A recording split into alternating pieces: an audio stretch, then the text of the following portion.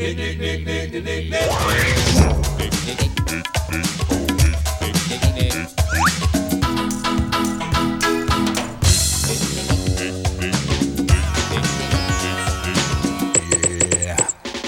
it.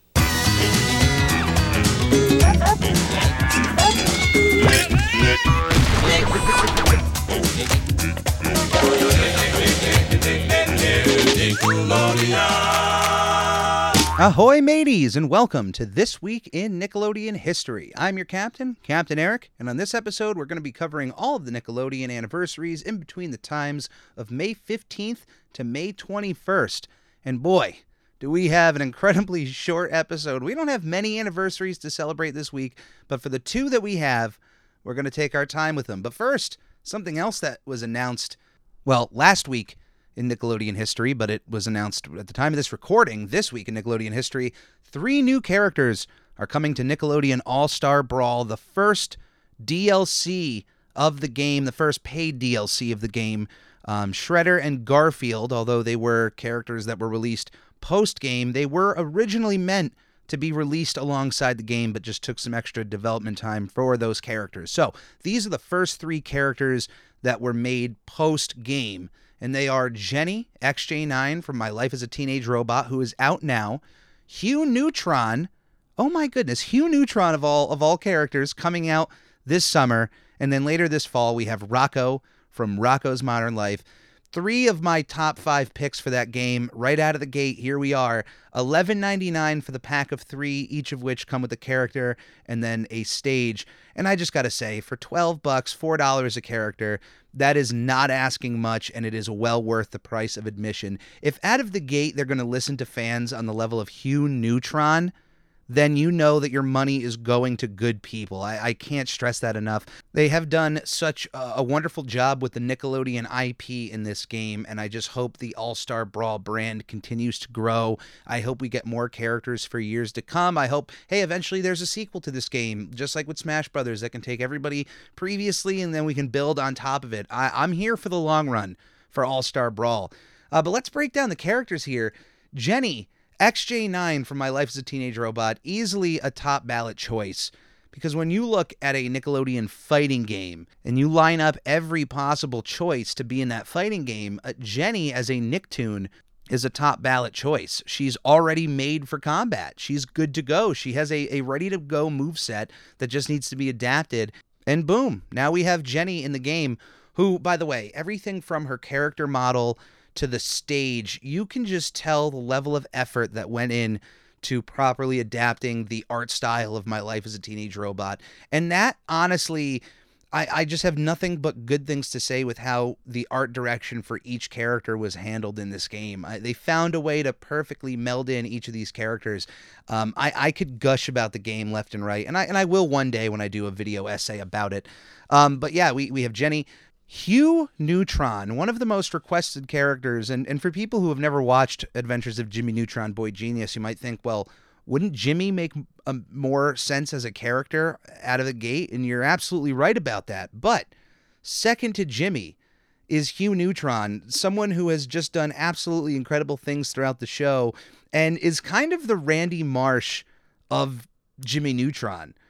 And if you're a South Park fan, that'll make sense. Whereas maybe at first the dad character isn't supposed to take this much screen time or have this many funny things to say. But thanks to the voice work of Mark DiCarlo, he brought Hugh to life and brought so much energy to that character, so much chaotic energy, that I can't wait to unleash Hugh on the battlefield. He's going to be a fun character to play as. And then we round out this first batch of characters with Rocco, one of my top picks for a Nicktoon fighter. He's a character you wouldn't necessarily think of having a pretty viable moveset, but seeing the creativity that they have found with some of these characters, I have no doubt that they'll be able to pull out a great moveset from Rocco that fully acknowledges little moves and moments from the show. I mean, think about this. They were able to give Nigel Thornberry a viable moveset as a fighter. The fact that they made that happen means that they can make anything happen in this game. But between Nigel and Hugh, the desire for more Nicktoon parents continually skyrockets for me. I want Stu Pickles in the game, who has a moveset made up of a bunch of his different inventions that he has. I want Jack and Maddie Fenton with all of their ghost gear fighting in the game.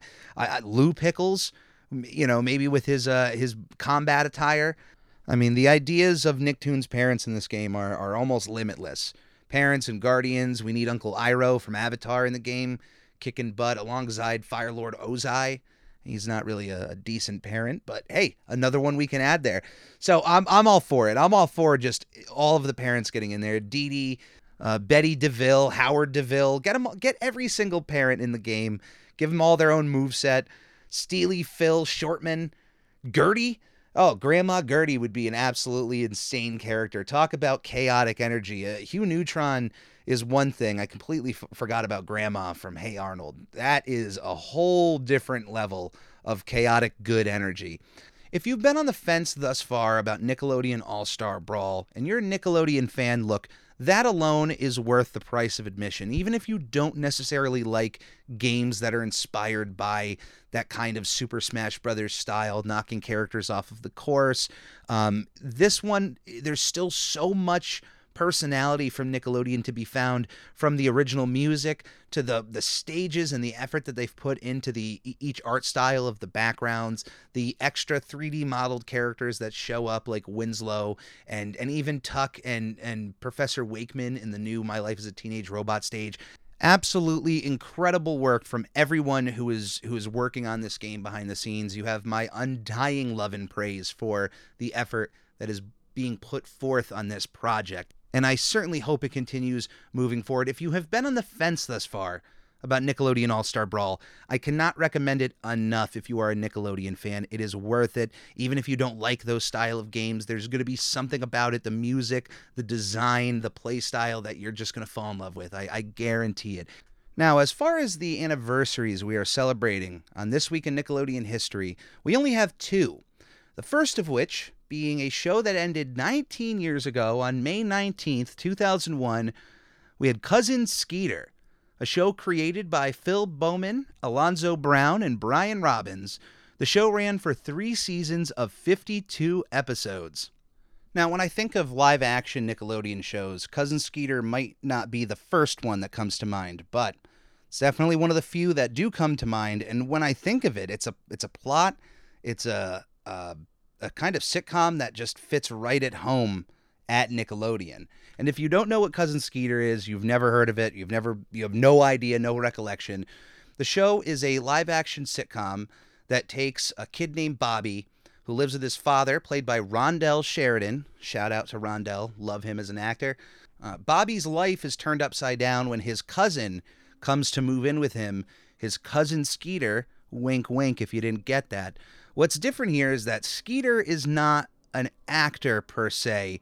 Skeeter is a puppet who was performed by puppeteer Drew Massey, who is known for his work on Nickelodeon shows and also his work with the Jim Henson Company, and has an extensive career as a puppeteer through many shows that required puppeteering, such as Yo Gabba Gabba, Crank Yankers, and the short-lived Greg the Bunny. I don't want to make that the last thing I mention of him, though, but he has voiced a ton of the Muppet characters for Robot Chicken, which is pretty cool. So he played Skeeter here. Voicing Skeeter was Bill Bellamy, who is best known for his time on Def Comedy Jam. And let me tell you, of course, Cousin Skeeter being the namesake of the show, you would hope that he would also be able to carry the show. And Bill's portrayal of Skeeter, absolutely on its own, can carry the show. That, alongside his relationship that he was able to create with the character of Bobby, portrayed by Robert Richard, who did a wonderful job in the role. He was very endearing as the character of Bobby, and the relationship that he was able to have with Skeeter was very endearing. It's crazy. For a character to be able to create a relationship with a puppet, I feel is 10 times harder than when you have a human being to bounce everything off of.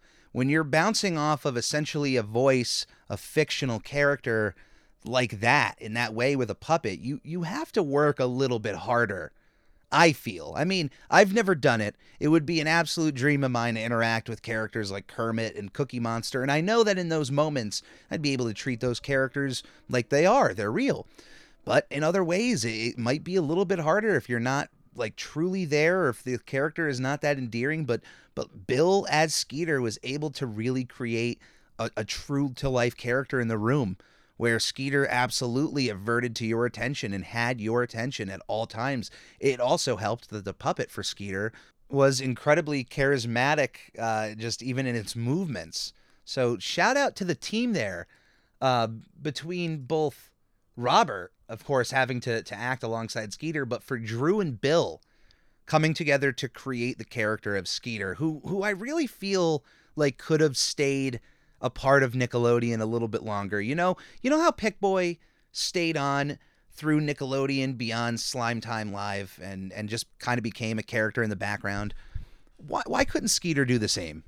I mean, was he not as beloved as I feel like he was? Maybe not so, but I still have a love for Skeeter in my heart, and I may have not watched the entire show, but let me tell you, there's certainly an episode of this show that I do love, and we will certainly talk about it in a little bit. But for our other anniversary that we are celebrating this week, 9 years ago on May 17th, 2001, SpongeBob SquigglePants was released on the Nintendo 3DS. Now, we have talked about SpongeBob SquigglePants in a previous episode, as the Wii version of this game was released on April 10th, 2001 for the Nintendo Wii, and specifically the U-Draw system. So if you wanted to play SpongeBob SquigglePants on your Wii, you had to either purchase the combo pack, which I was able to get a few years ago online, which came with the entire U-Draw tablet. It was a big plastic tablet. It had its own stylus, and what you would do on the Wii is you would plug in the Wiimote. There was a little docket where your Wiimote would sit into, and you would plug your Wiimote in, and then boom, you had a workable tablet that you were then able to use on your Wii for a small variety of U-Draw games, which was a device released by one of my favorite companies, THQ. And you know what? It was a smart idea, especially with the amount of extra movement and activity that the Wii brought. Trying to bring a tablet and stylus to the Wii made sense. And it brought along a few licensed drawing games, including Pictionary, a Disney Princess storybook game, Marvel Superhero Squad, The Penguins of Madagascar, and then SpongeBob SquigglePants. Now, if you didn't own a Wii or didn't want to spend the extra money for the U-Draw tablet, but happened to own a 3DS, then you were in luck, like myself, because I didn't want to buy the U-Draw tablet at the time it came out. I'm glad I own it now for the sake of playing SpongeBob SquigglePants. But I had a 3DS, and a mere month later, SpongeBob SquigglePants was released on the 3DS.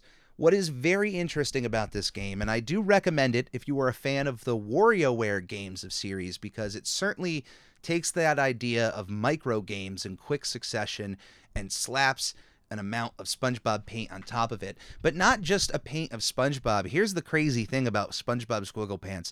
Even if you don't want to play the game, I highly recommend looking up some of the playthroughs and long plays of the game, because you see a wide variety of creative art styles that they use with the SpongeBob world and their characters for different segments and sections of minigames. There's an entire section of this game that is devoted to B-movie horror and uses that kind of style that you've seen probably used on t-shirts and a few other media, of like the hash-slinging slasher and oh my god, here it comes, and all the characters are stylized. They have an entire section of minigames based off of that art style. I love SpongeBob SquigglePants. Compare it to WarioWare, and obviously I think the better game of that style is WarioWare, but it's great to have something inspired by it. I don't go into SpongeBob SquigglePants expecting it to be just as good or even better than WarioWare.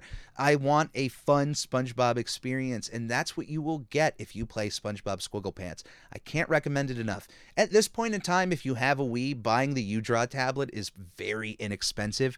It is a piece of gaming technology that unfortunately hasn't hit a collectible status, and most people who own one just want to get rid of it. So you can certainly find a U-Draw tablet for fairly cheap and a copy of SpongeBob SquigglePants for fairly cheap. The combo pack that I purchased that came with the big SquigglePants box, I think I purchased that for about $60, which, you know what, is not bad for everything that came with it. It may have even been cheaper than that. It was not that expensive. The second I saw it, I was like, boom, purchased.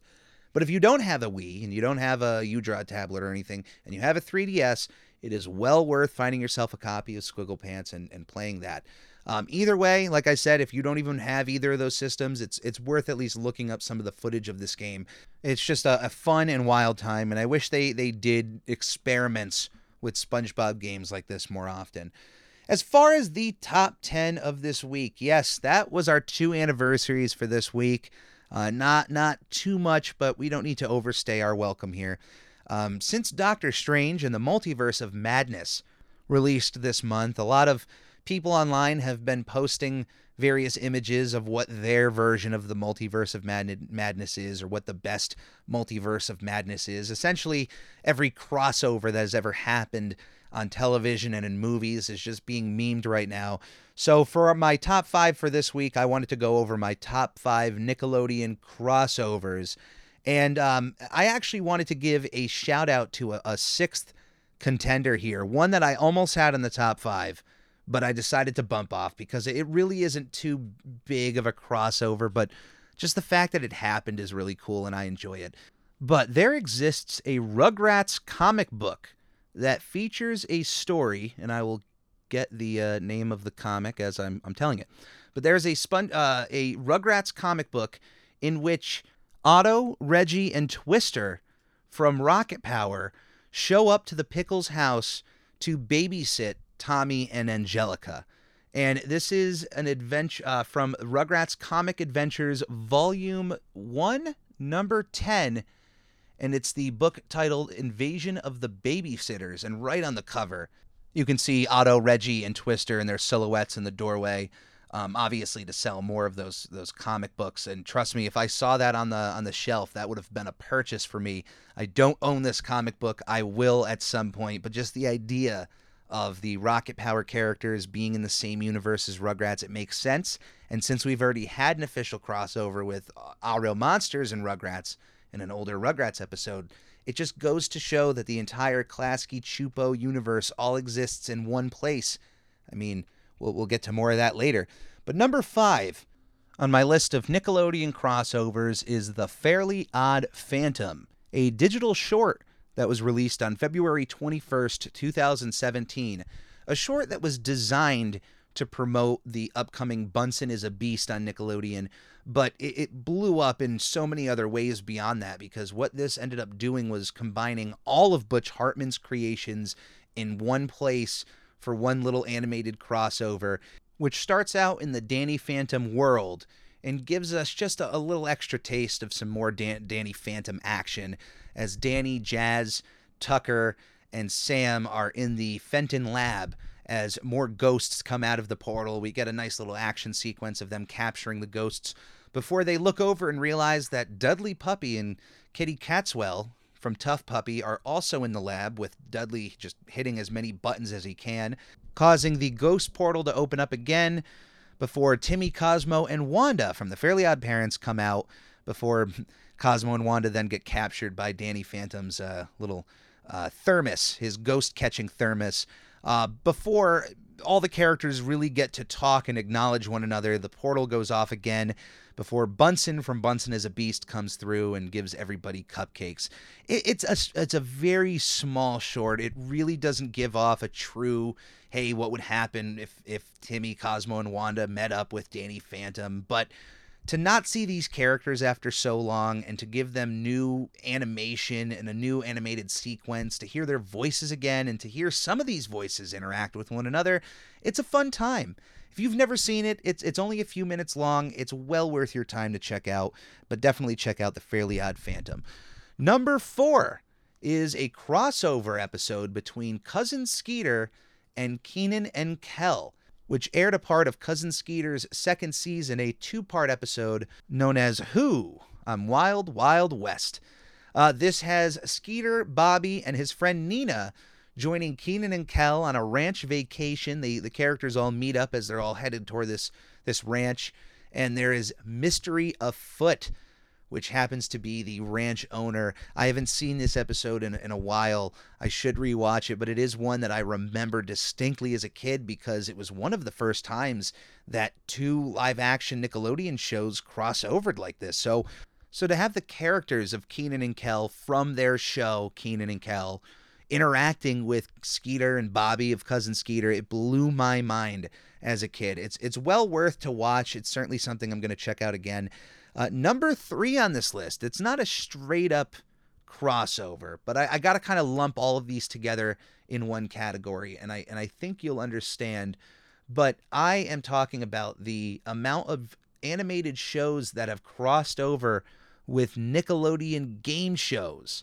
I'm specifically talking about Sanjay and Craig having episodes where they both go on Family Double Dare and Nickelodeon Guts, but also I'm talking about The Loud House and the amount of times that they've gone on Nickelodeon game shows such as Legends of the Hidden Temple and Double Dare as well.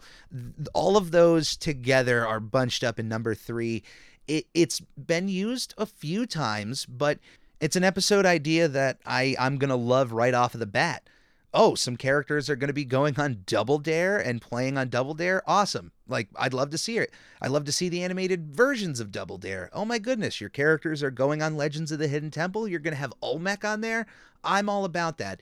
You could tell me a show 20 years from now has an episode where the characters are going on Legends of the Hidden Temple, and even if it's been done 20 times at that point, it's still going to be a cool idea to see a show and its art style of those game shows, but what happens when those characters are presented in those formats. So all of them get kind of compiled into number 3 there. Number 2 is the Nickelodeon film Rugrats Go Wild.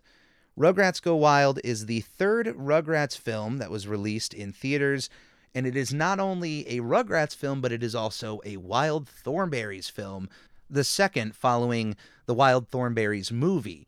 Rugrats Go Wild was released on June 13th, 2003, and really, other than the fact that you would see characters like Nigel Thornberry interact with the Rugrats, the big push for this movie was that Eliza, having the power to talk to animals, would be conversating with Spike from the Rugrats, a character that we've known since 1991, and we've never, hear speak other than barks and anything that a dog would kind of make other than noises like that.